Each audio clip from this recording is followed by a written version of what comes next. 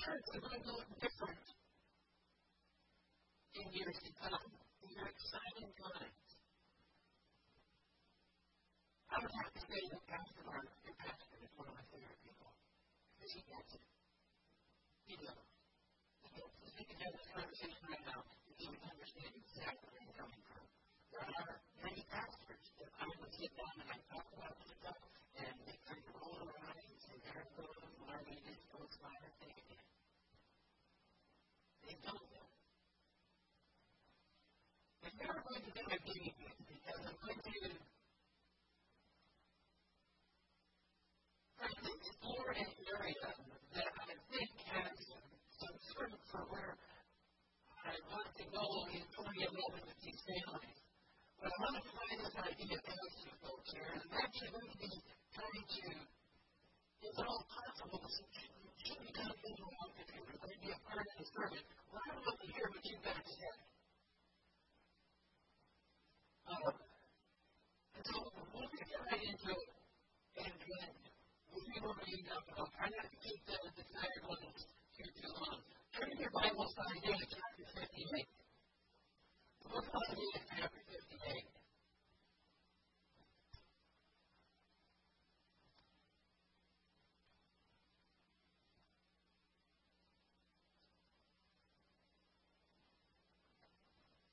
I'm only going to read, I think, the first 3 verses, at least for now.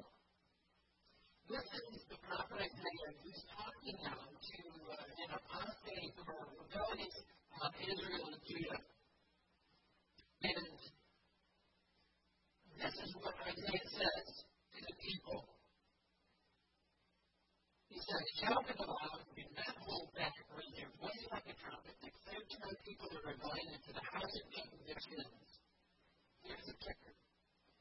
Day after day, they seek me out. They seem eager to know their ways, as if they were a nation that does what is right and has not forsaken the commands of its God. They ask me for just decisions and seem eager for God to come near them.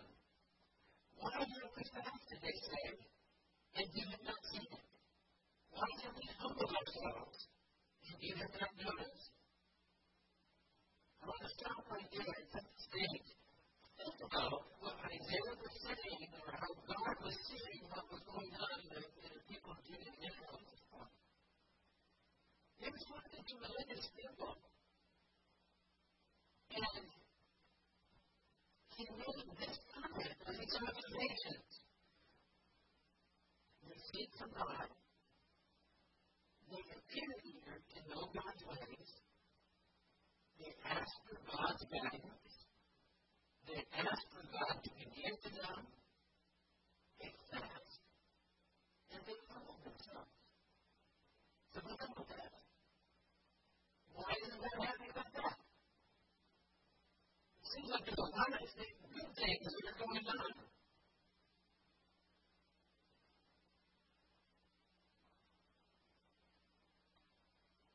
There seems, in my experience, there seems to be a parallel between what I have seen in the life of the church here in the opening part of the 21st century and what Isaiah was addressing here. We seem to want to know God. We seem to desire to be spiritual people.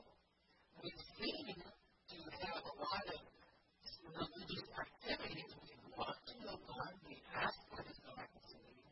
We appear to be eager. How would we not be happy with that?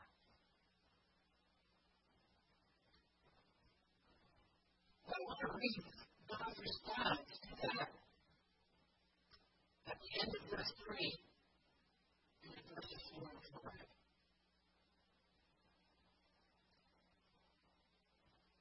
After the people of Israel asked like a question, we fasted, you haven't seen it, we humbled ourselves, and you haven't made us. This is God's response. On the day of your fasting, you give me please and exploit other workers.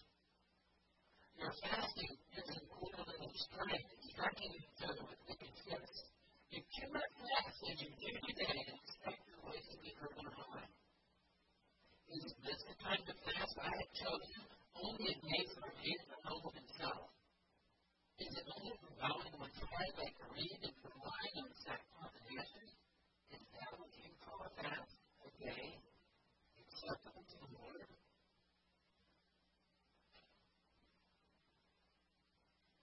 As I was reading this passage of Scripture, I saw that the people were saying to God, and I saw that parallel in the church in the 21st century. God's response was, and I'm paraphrasing this is Marty's list. Even on the days that they tried to serve God, they served themselves instead. They exploited those who were responsible to them.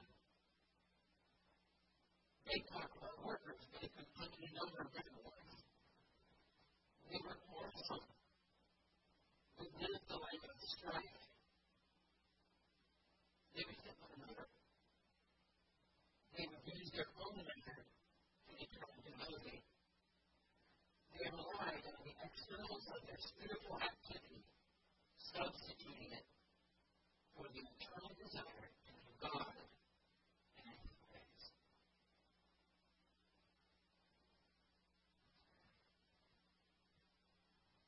So, if we want to be spiritual people, if this is our heart's desire,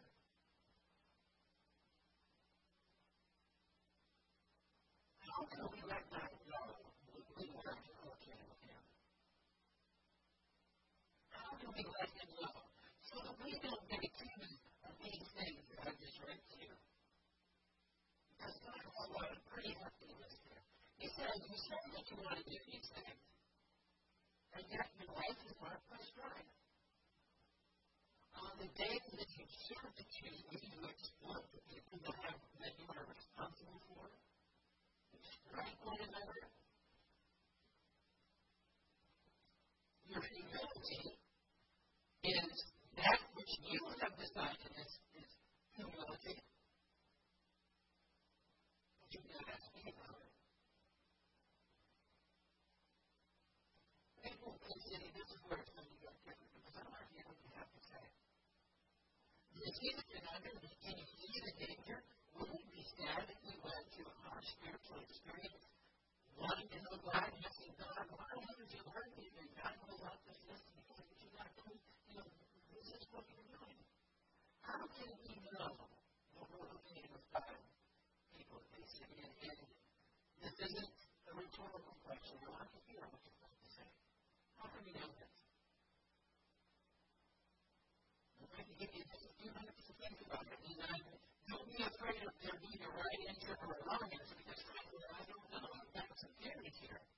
But I want to hear what you've got to say. Because when I deliver a message to the people who lined up 2 years to prepare their hearts to put them in this place, I want to have my facts together. I want to know the mind of God. I'm going to rely on some people to get me there. What do you think?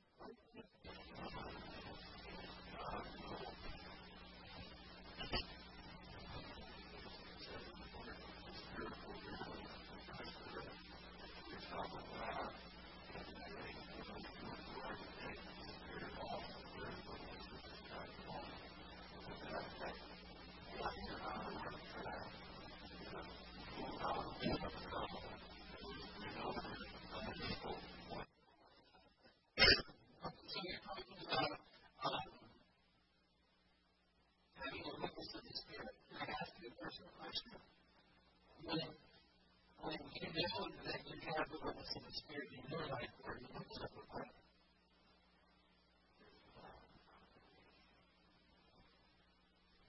You don't feel guilty about it. Okay?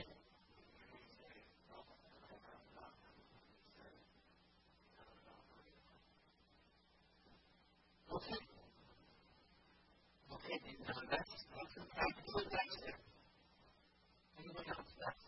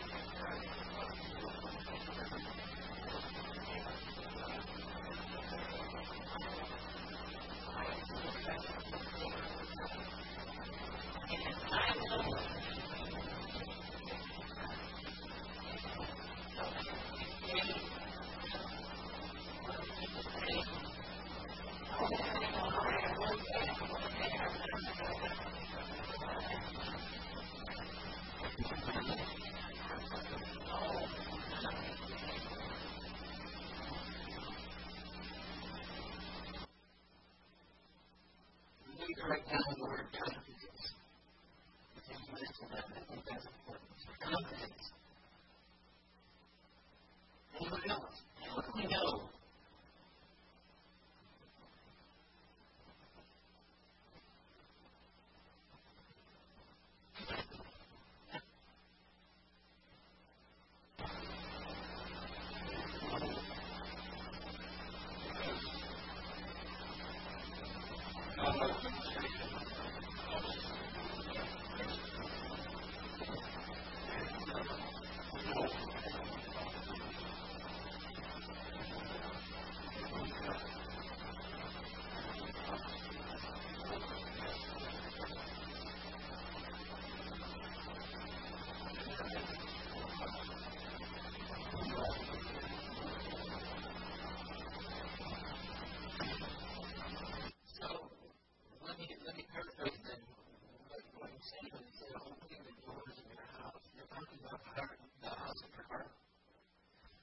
So, when you're reading the scriptures, or when Pastor Mark is preaching, and he makes a comment, or he gives a directive from the Lord, and you see it right here, it's like, well, no, I haven't done that.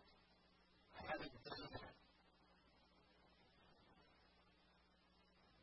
By opening the willingness of our heart's door, what you do then is you take action on that sense that God is asking for something that we haven't done yet, and they're taking action on that. For instance, like restitution, or the confession of a sin being great or small.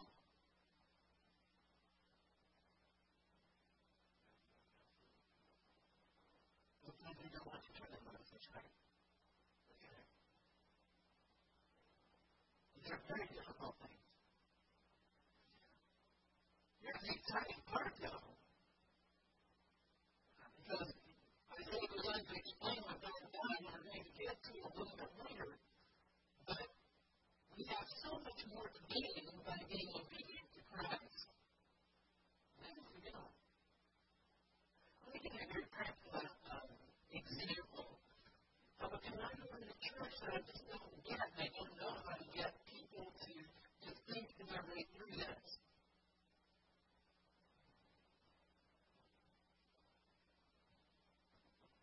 There's a person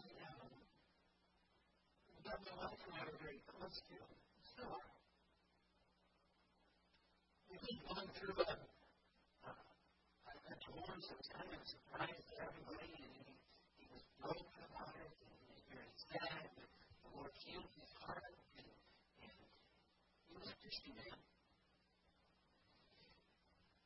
Then, at one point, and it wasn't, so many months later, maybe a year or so, he decided that he was going to have a woman move in to live with him. And this saddened my heart because that's not God's plan. The plan is that if we're going to, if a man and a woman are going to live together, that they are married, that they enter into a covenant before God. And they're friends and family and say, I'm going to keep myself holy unto you. I'm making this promise to you because of God, from family and friends. That's God's plan, that's His desire. And so, we had a talk. This is how we did rehearse God's plan. And he said, I know what the scriptures say. But in this case, they don't necessarily apply. Now, remember what it says here. But the challenge is the risk that I would face in entering into another covenant, and I understand the psychological and emotional reasons why you would be hesitant. I'm not diminishing that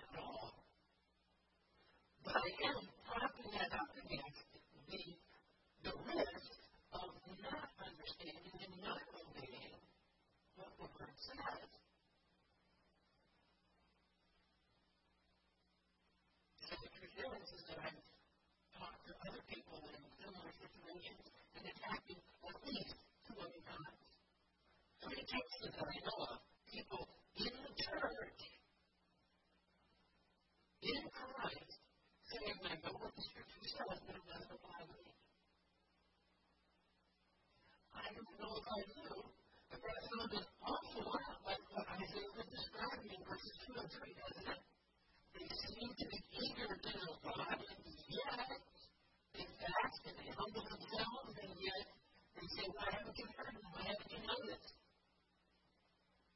Until God then delivers to them, explaining those that are responsible to you, moral, right with strength.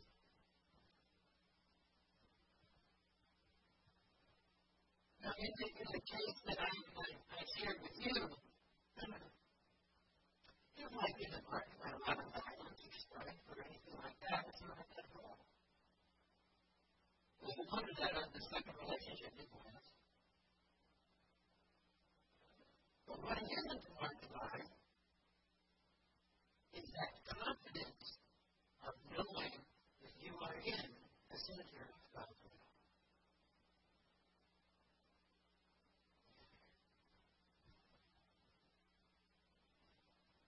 So what is the correct way to fast? How do we get it right?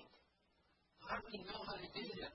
I think one time I brought over one of those cynical did I bring in my picture that one of those three-dimensional things where you look at it, you see just a bunch of squiggles on a page, but if you look at it just right, then another picture pops out. Did I bring that over here?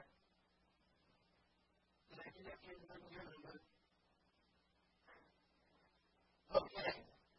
I thought I had. But you know what I'm talking about? You can get it on the Dixon rack at the bookstore now. The whole book of those 3D pictures, and you have to stick it on it out, and we can kind of work it out and see it. And it's kind of annoying, right? I have no problem seeing this picture. I don't have to hold my face right up to it. I don't know what I do. Maybe I'm cross-eyed. But I don't have a problem seeing those pictures. My wife keeps in at all. At all. It's not that you can't see a picture. Well, okay, there's only people that I've got that I would read over and it's a flattened map of the world. And I kind of want those patterns just pop right out of the page. You can point out Asia and Africa and America and Central America, Australia, you can see them all. And she's looking at it, she's looking at it, she's looking at it, and I'm like, can't you see where America is? It's right there. And she says, I see where you go. But here's Africa. You can see the mountains. You got to go to the page at you. And she said, what did that mean? Back to the head. There's no people on this page. I kind of sense, I kind of get the notion that what we're talking about here is like one of those 3D pictures. You might look at it for a long, long time, and you just can't see it. And then one day, all of a sudden, snap, it happens. It pops right off the page. It's right in the page, and you say, I never saw that before. I never knew. I never understood. But after that moment, then, we start down this path of great. You can't believe the incredible blessing of God. And I think this is where the church, I think this is where Christians are at here at the beginning of the 21st century. We're looking at a page, and it's got a bunch of squiggles. And this page is constructed of over 2,000 years of Christian experience. We have to drill it down really well. You can pray like a Christian that's been in the Word for 60 years and not being a word of it. But nobody will know. You can take it. You can dress in such a way that if we don't right, nobody would know. You can even fast and you can do all of those spiritual activities that we know from our history and from the Scriptures and from our tradition that are the important things to do, but you can fake it.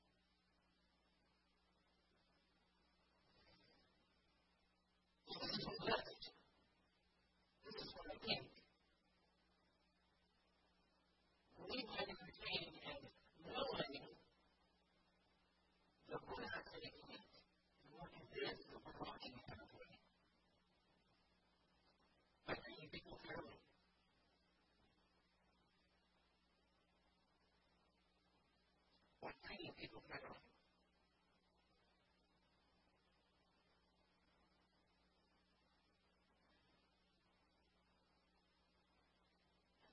I think it begins, and I'm going to develop here because this is what I do. I'm going to develop here, and it's teaching our children at a very early age that they need to share. We need to teach our children at a very early age that it's not a good thing to determine what's to make up what we think someone is like based upon what we look like. Because sometimes I have people that are frustrated. They might be kind of smelly. These are those people too.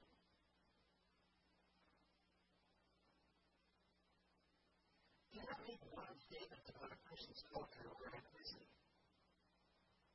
You realize that there are more differences between lower socioeconomic white families and middle-class white families than there is between middle-class black families and middle-class white families. And the studies that they do, there are bigger differences between how much money we make than what our skin color is.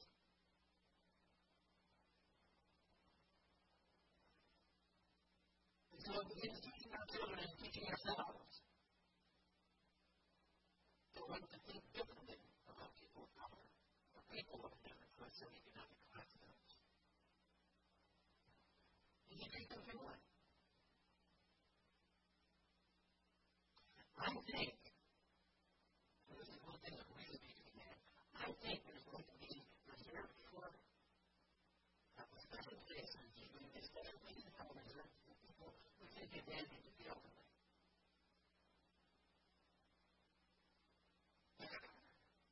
I'm statistic. And I can see today,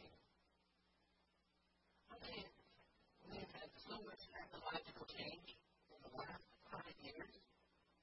What's it going to be like when I'm 80 years old? Am I going to be eating a crocodile meal? If you would have asked my grandmother, if you would have asked her, Grandma, in your lifetime, before you die, you're going to be able to cook an entire meal without lighting a fire. You'll slide it in this little cupboard, you'll slam the door, you'll turn the knob, and hit the button, and it'll be back for 5-10 minutes, you open the door, your meal is right there, it's hot and it's ready. That was my grandma's plan. What's it going to be like when I'm 80 years old? I don't know if I'm going to be able to think fast enough to be able to protect myself, the security that I'm going to need to make it through until I die. And that we have people that go through and they take advantage of the elderly just because they don't understand the technology. They battle over a barrel, they know what they do, they're faster at it. I don't know for what reason, whatever they speak to me. And I tell you what, I think in the 21st century, the church needs to be looking out for people so that this doesn't happen. Especially in the body, but even if you're not, just your neighbors, if you know someone is having trouble, help them out. And this kind of goes on to what Isaiah was saying there in verses 6 and 7, that feeding people, watching out for their needs, not giving them food, but also taking care of them, making sure that they know how to handle this stuff that's going on in their lives. Shepherd people, watching for their safety, both physically and emotionally. Clothe people, clothing them with loving kindness. Here's another one. This is one that's really amazing. I think this is one that the church is really going to trip up on. Here it is. Stop seeking to control people. Turn them loose. Free them. Here's two things that I think is rampant in the church. I'm going to fly them past the church of these issues for people. I think two of the real big things that we trip over in the church at the beginning of the 21st century is our own need to control people and our need to be right. We have been redeemed by Jesus Christ through grace. This is God's gift to us. Nowhere in the Bible does this guarantee that we're going to be right.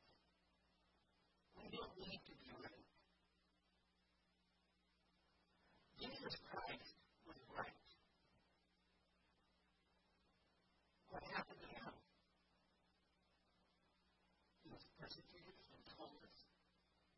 He was convicted as a criminal when he had done nothing wrong. He got trumped up charges. He was condemned and he died as a criminal. He was right.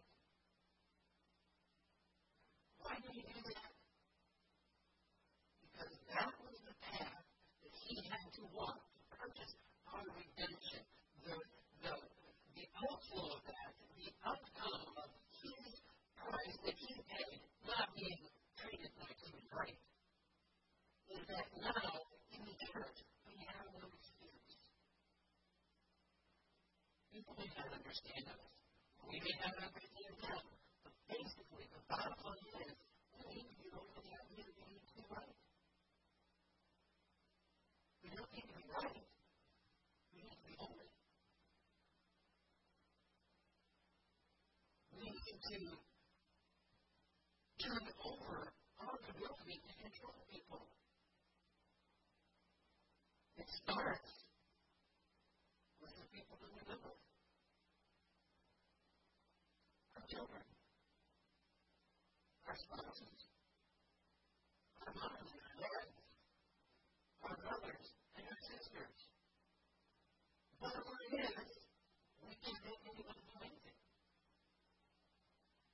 And even in our desire for them to live a great life, we resort to all sorts of kinds of activities, passive aggression and manipulative responses and illegitimate ways of handling power and oh my goodness, I can talk for a week on that topic alone.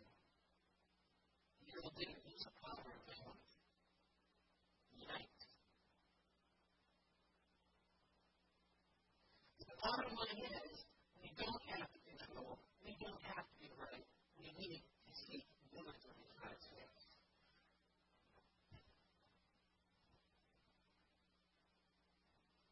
I was just thunderstruck when I read that in the last part of verse 7. And not turn away from your own flesh and blood. Wow. Now, I used to think that I couldn't preach very strongly about Galatians chapter 5 because for some people, that fruit of the Spirit is a really tough read. Let me read Galatians chapter 5. The fruit of the Spirit, the context of the word is, we're not the old man, we are the new man now. Meaning if we abide in the Spirit, then we must live in the Spirit, and this is what the spiritual life looks like. The fruit of the Spirit is love, joy, peace, patience, kindness, goodness, faithfulness, gentleness, and self-control. Against such things there is no law. Those who belong to Christ Jesus have crucified the sinful nature with its passions and desires. Since we live by the Spirit, let us keep in step with the Spirit. Okay, that fruit of the Spirit is a tough gig for some people because they're not naturally a gentle person. We're not naturally a joyful person or a peaceful person. But then I'm pretty convinced in Isaiah 58 how to take closely. I think we need to give more attention to that fruit of the Spirit list. If you're serious about serving God, this is my contention. I think we need to begin to pray. Let's say you've just entered into a relationship with Jesus Christ and you've accepted Him as your Lord and Savior for the very first time. I think the very next thing that you need to do, the very next breath that you take, say, Father, I know now that the fruit of the Spirit are those things that you bring on in the Spirit-filled life the way you want us to live in relationship to you and with one another. I want you to bring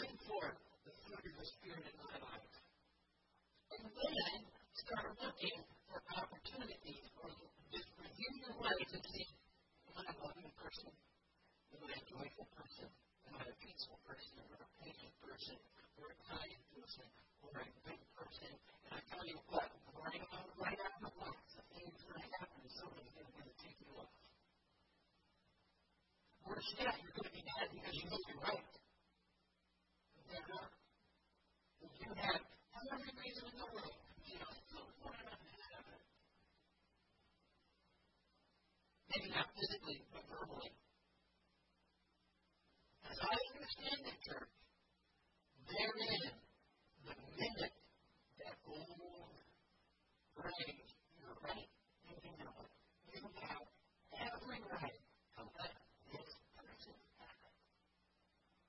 Right there is a moment of decision. Right there. Where you again get to choose whether you're going to walk with Christ or not. That doesn't mean you choose to let him have it. Christ is going to disown you. But what it means is that you don't have a life that's filled with the Holy Spirit. If you any of those decisions all get in a row will begin to make you look like the Jews back in Isaiah's time, where you watch this here and die, but man, when you're right, I am let him have it. And as I see it, the follower of Christ says, I could.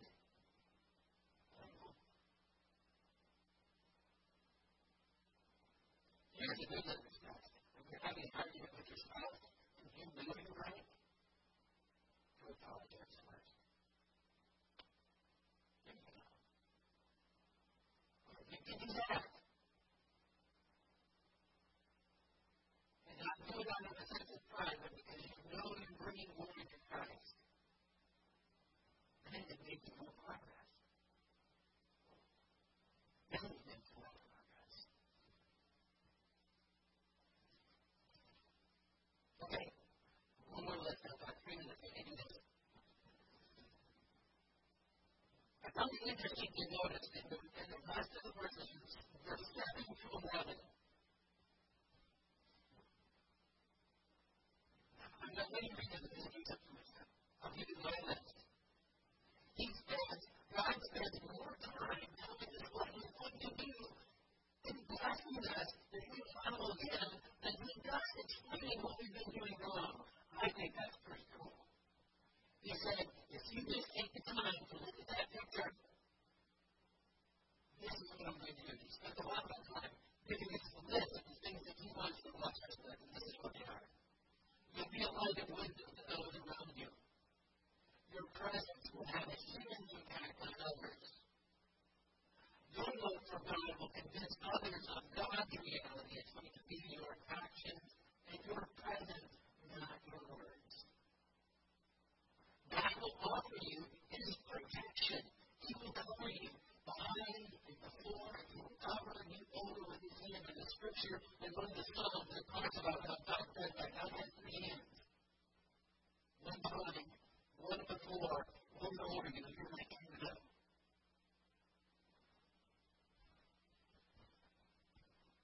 God will hear your voice, and he will answer. You will understand and be comfortable with God's activity in your life.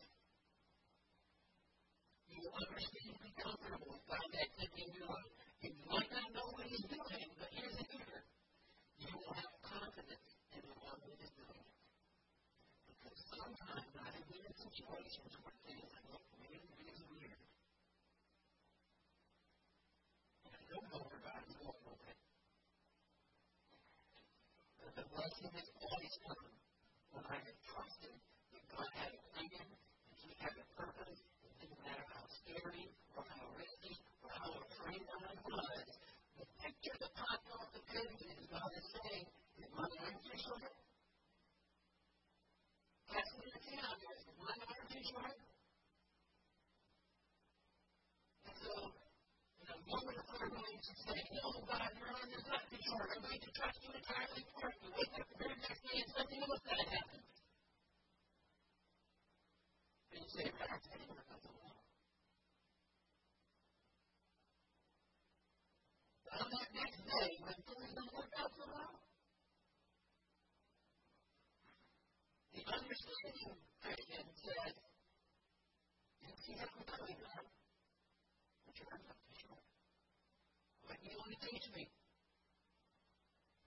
Here's just the way the enemy works. Just about that moment when you're really confused about where God is taking this, you thought you had it right together on Sunday, and then one day learned something really like that. It really happens. So you're still questioning that. That's when you're supposed to start talking now. Or somebody at work who's under your skin. And when you're preoccupied with trying to figure this God thing out, but when you're down to be angry again. No. Don't be angry. The fruit of the Spirit is love, joy, and peace, and patience. So you're sitting there struggling, I thought I had it all figured out, and now I'm coming to a little bit more of it. See, when we get distracted like that, it's really easy to lose and go back to old ways that we've been in being. But it's to unite to. And say, no, I'm going to go there. I'm not going to take the picture of the enemy. God, you understand where this is going. You know I'm really angry about this. But don't let me go there.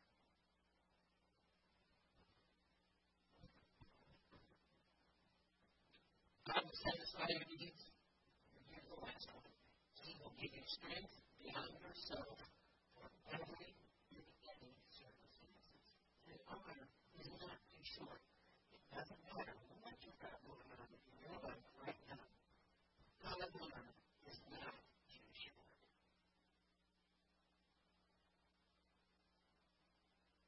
So that's where I think I'm going with this. If you've got any other comments that you want to give to me on the way out to Lord this morning, I think we need to do those because I think this is really important.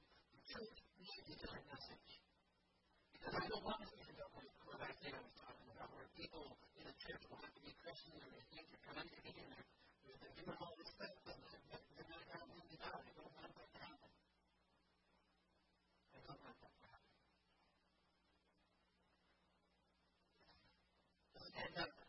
I'll pray. Lord, please speak on these things if you would.